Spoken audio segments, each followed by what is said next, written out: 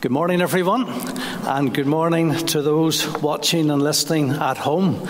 And a big thank you to Johnny and the band for leading us so well in our worship this morning.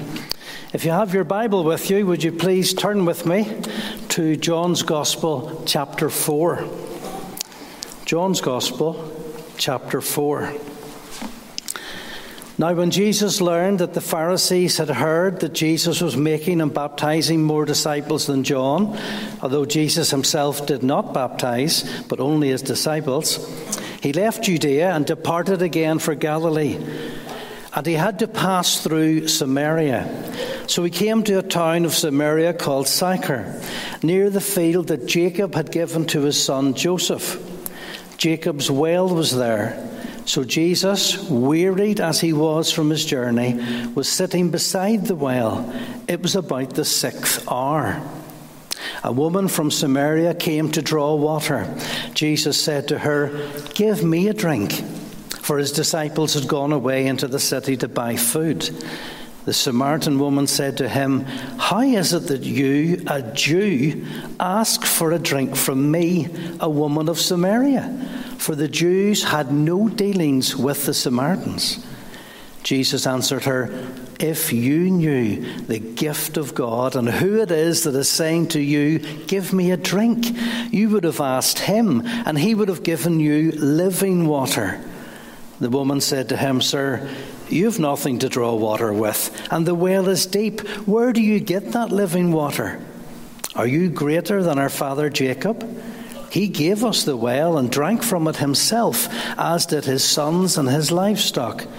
Jesus said to her, "Everyone who drinks of this water will be thirsty again. But whoever drinks of the water that I will give him will never be thirsty again. The water that I will give him will become in him a spring of water welling up to eternal life." The woman said to him, "Sir, give me this water so that I will not be thirsty or have to come here to draw water." Jesus said to her, "Go, call your husband and come here." The woman answered him, "I have no husband." Jesus said to her, "You are right in saying, 'I have no husband,' for you've had 5 husbands, and the one you now have is not your husband. What you have said is true." The woman said to him, "Sir, I perceive that you're a prophet. Our fathers worshipped on this mountain, but you say that in Jerusalem is the place where people ought to worship." Jesus said to her, "Woman, believe me, the hour is coming when neither on this mountain nor in Jerusalem will you worship the Father. You worship what you do not know. We worship what we know, for salvation is from the Jews. But the hour is coming and is now here when the true worshippers will worship the Father in spirit and in truth. For the Father is seeking such people to worship him. God is spirit, and those who worship him must worship in spirit and truth." The woman said to him, "I know that Messiah is coming, he who is called Christ. When he comes, he will tell us all things." Jesus said to her, "I who speak to you am he." Just then his disciples came back. They marveled that he was talking with a woman, but no one said, "What do you seek?" or "Why are you talking with her?" The woman left her water jar and went away into the town and said to the people, "Come, see a man who told me all that ever I did. Can this be the Christ?" They went out of the town and were coming to him. Meanwhile, the disciples were urging him, saying, "Rabbi, eat." But he said to them, "I have food to eat that you do not know about." So the disciples said to one another, "Has anyone brought him something to eat?" Jesus said to them, "My food is to do the will of him who sent me and to accomplish his work." And then down to verse 39. Many Samaritans from the town believed in him because of the woman's testimony. "He told me all that I ever did." So when the Samaritans came to him, they asked him to stay with them, and he stayed there 2 days. And many more believed because of his word.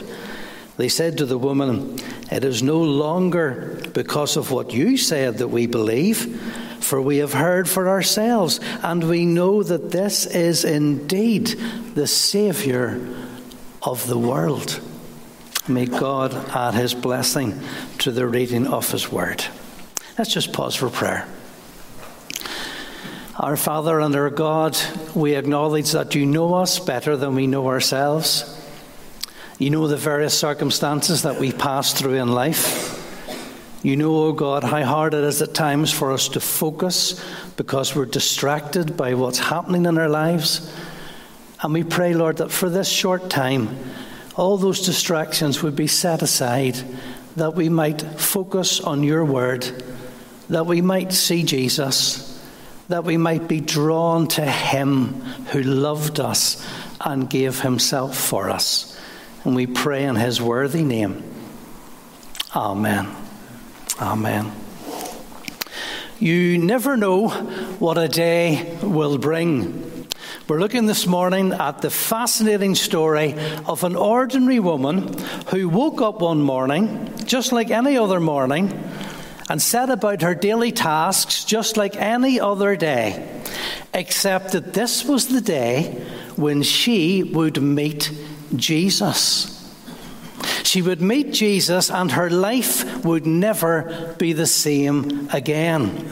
And wouldn't it be wonderful if someone was here this morning and you woke up this morning just like any other morning and you think this is just like any other day? Wouldn't it be wonderful if this morning you met with Jesus and your life changed forever? We've read together a long but an incredible account of Jesus coming face to face with a woman in Samaria, and their interaction is absolutely fascinating. Now, any preacher worth their salt would probably take about 6 weeks to go through that passage in order to do it justice. It is so brimful of truth. It doesn't say a lot about me because I'm hopefully going to cover it in the next 20 minutes. But it is a story, a true story, an historical account that contains so many nuggets, golden nuggets of truth. And each of those nuggets gives us a little glimpse of truth. Truth that I hope will encourage us, enlighten us, and challenge us all this morning.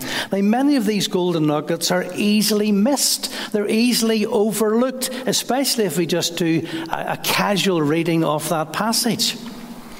But I hope this morning to unpack some of those golden nuggets as we work through the passage together. The first thing I want us to see is that we are given a glimpse of Christ's divinity and purpose. In verse 4, we read the words, "And he," that is Jesus, "had to pass through Samaria." There is a sense of importance, a sense of urgency of Jesus having to pass through Samaria. The King James Version says, "He must needs go through Samaria." It's referring to something more than simply the direction of travel. A literal translation would be, "And it behoved Jesus to pass through Samaria." This is where we get a glimpse of Christ's divinity. He is the God-man.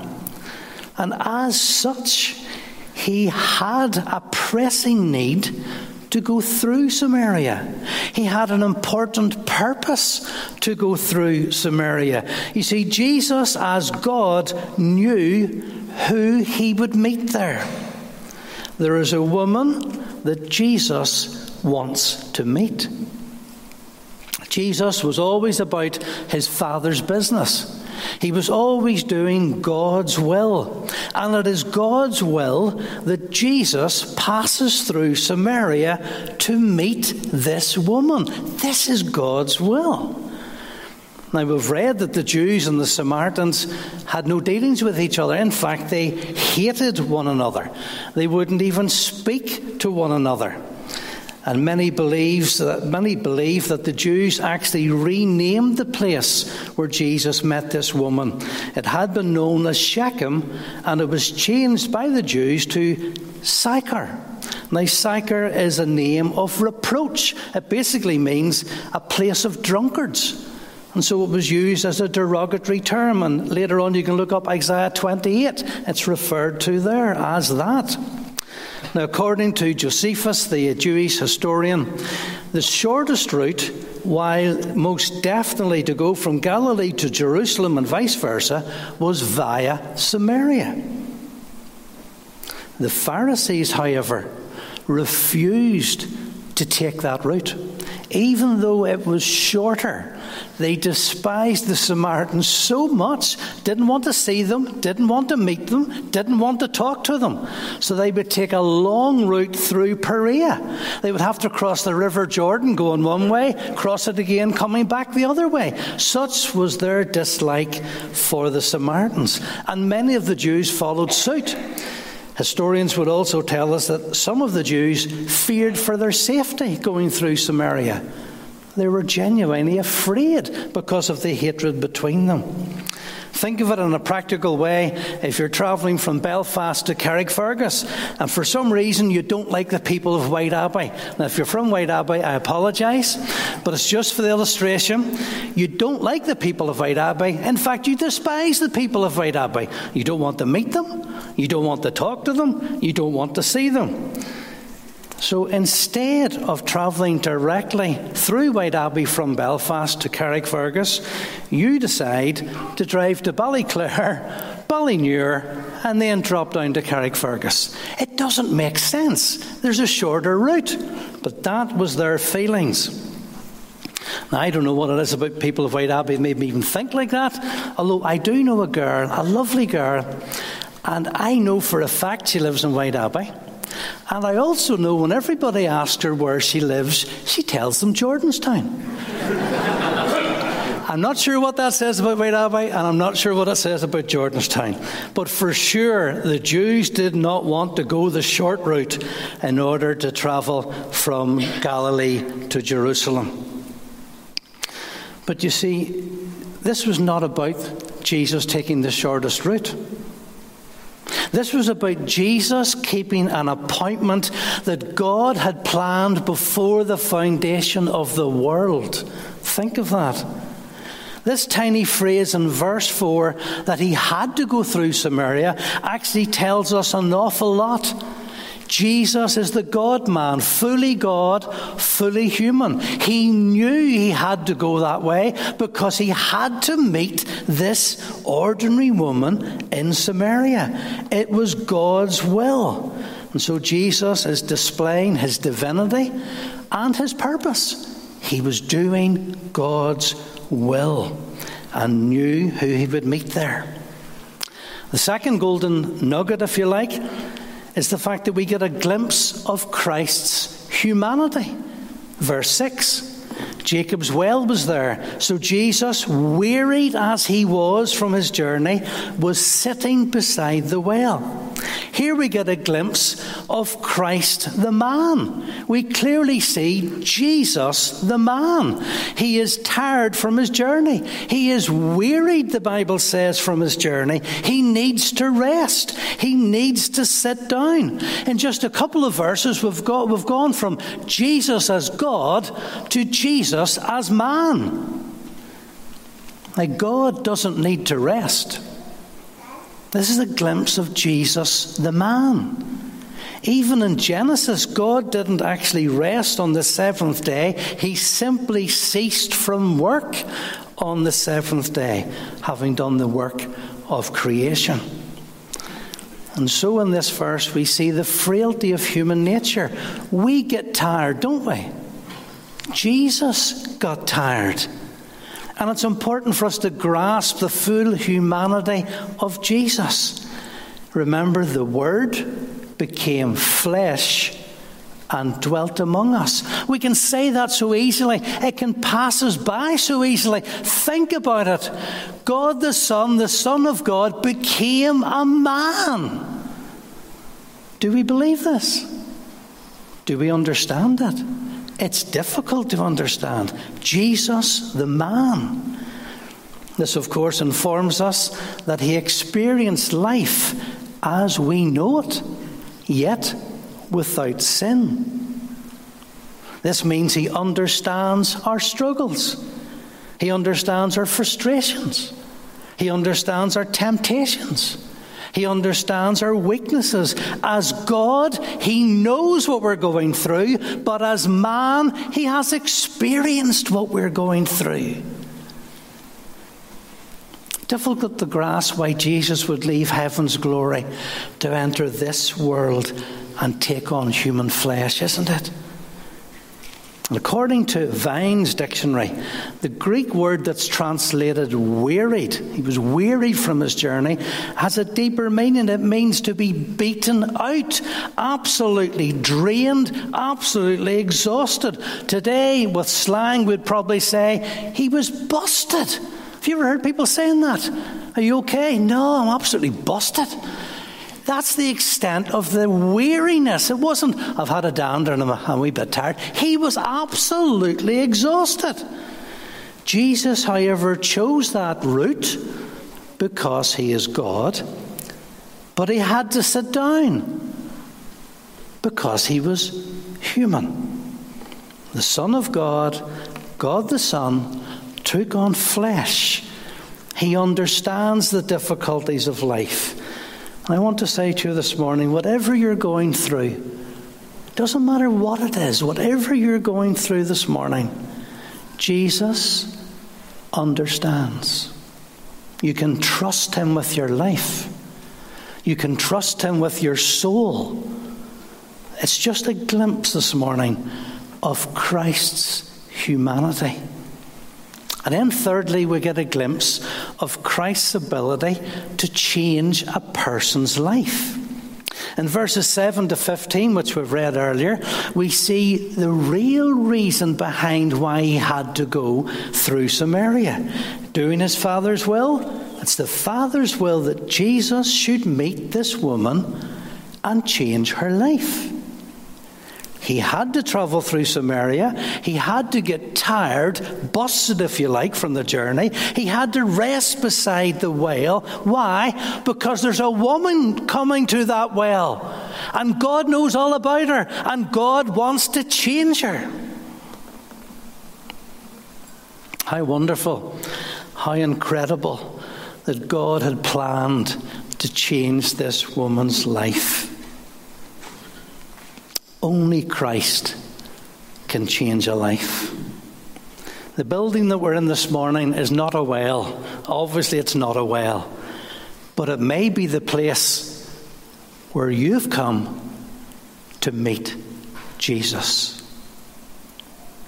He alone has the ability to change your life today. Perhaps it's you that's busted, exhausted, wore out, trying to figure out what life's about. Time and time again, you think you've figured it out and you know it's not right. You've searched, you've looked. Life isn't what you think. But Jesus knows all about you. He alone can save you. He alone can change you. We read that Jesus then asks this woman for a drink. He has nothing to drink from. And the woman at this point has no idea who Jesus is. She actually says to him, "Why is a Jew asking me for a drink, a woman of Samaria?" And Jesus replies to her, "Oh, if you knew the gift of God and who it is that is saying to you, 'Give me a drink,' you would have asked him and he would have given you living water." But she doesn't understand. He has nothing to give her a drink from. So what's this living water he's talking about? Of course, Jesus is using water as an illustration.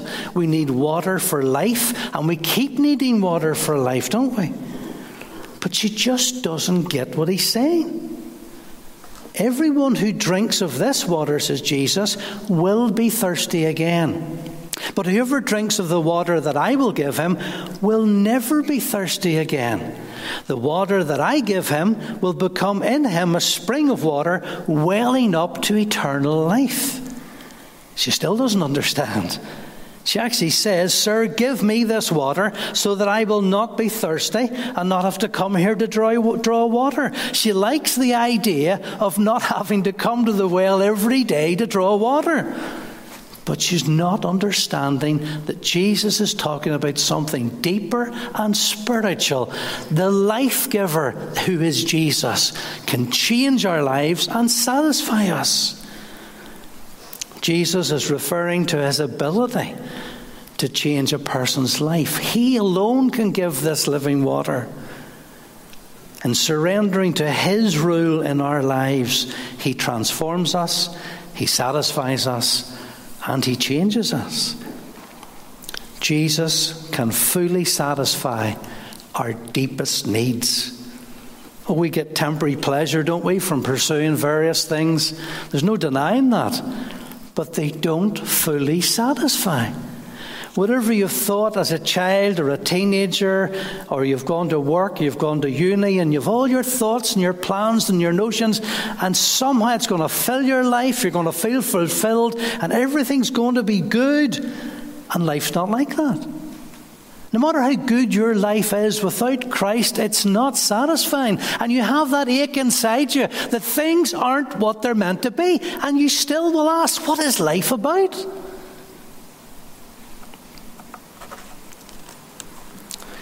We can all strive in our lives to find meaning, can't we? Often people are great carers. And they're lovely people. And they care for people. And they give to people. They really do. And often they do it because they actually enjoy helping people. That's a lovely thing. But even they, with all that satisfaction of helping others, know in their hearts something's missing. Something's missing. All the success and achievements in the world will still leave us empty and unfulfilled. Our thirst for life is only satisfied in Christ. Those who seek Christ, those who receive Christ, find life in all of its fullness. The end of searching, the end of empty living, the end of selfish pursuits. All those things leave us disillusioned. Jesus changes people's lives. All we have to do is ask of him and receive the living water that he's speaking about. Life, spiritual life, meaningful life. These words of Jesus give us just a little glimpse of his ability to change people's lives. And then fourthly and finally, we get a glimpse of Christ's compassion for broken people. I love this. Verse 16, Jesus says to the woman, and it just sounds so simple what he says, but there's a lot more in it. He says to her, go call your husband and come here. Sounds simple, doesn't it? See, up to now, Jesus had been so patient, so considerate, so gentle with the woman, who up to now has not understood anything that he's said. But Christ's words, go call your husband and come here, while they sound fairly innocuous, they only do until you read the woman's reply and the words of Jesus that follow. Don't miss this. She says to Jesus when he says, go call your husband and come back here. She says, I have no husband. And Jesus, who knows everything about us, knew everything about her. And he says, you're right. You're right in saying I have no husband, for you've had 5 husbands, and the one you now have is not your husband. What you have said is true. Could you imagine the shock? Could you imagine the utter amazement I've just told him I don't have a husband, and he's just told me everything about me. But despite the fact that she had 5 husbands and was now living with a man, I want you to notice something, because I find it very interesting. Jesus does not utter one word of condemnation or judgment. She's had 5 husbands, is now living with a man. Jesus knows that this woman, like so many of us, has been seeking happiness, fulfillment in human relationships. She's gone from one broken relationship to another. She hasn't given up on men, although you couldn't blame her, but she hasn't given up on men, but she does seem to have given up on marriage. She's not found what she's looking for. A searching soul seeking from human relationships something that can only be found in a relationship with God. And she's the same as us, in need of living water, in need of Christ.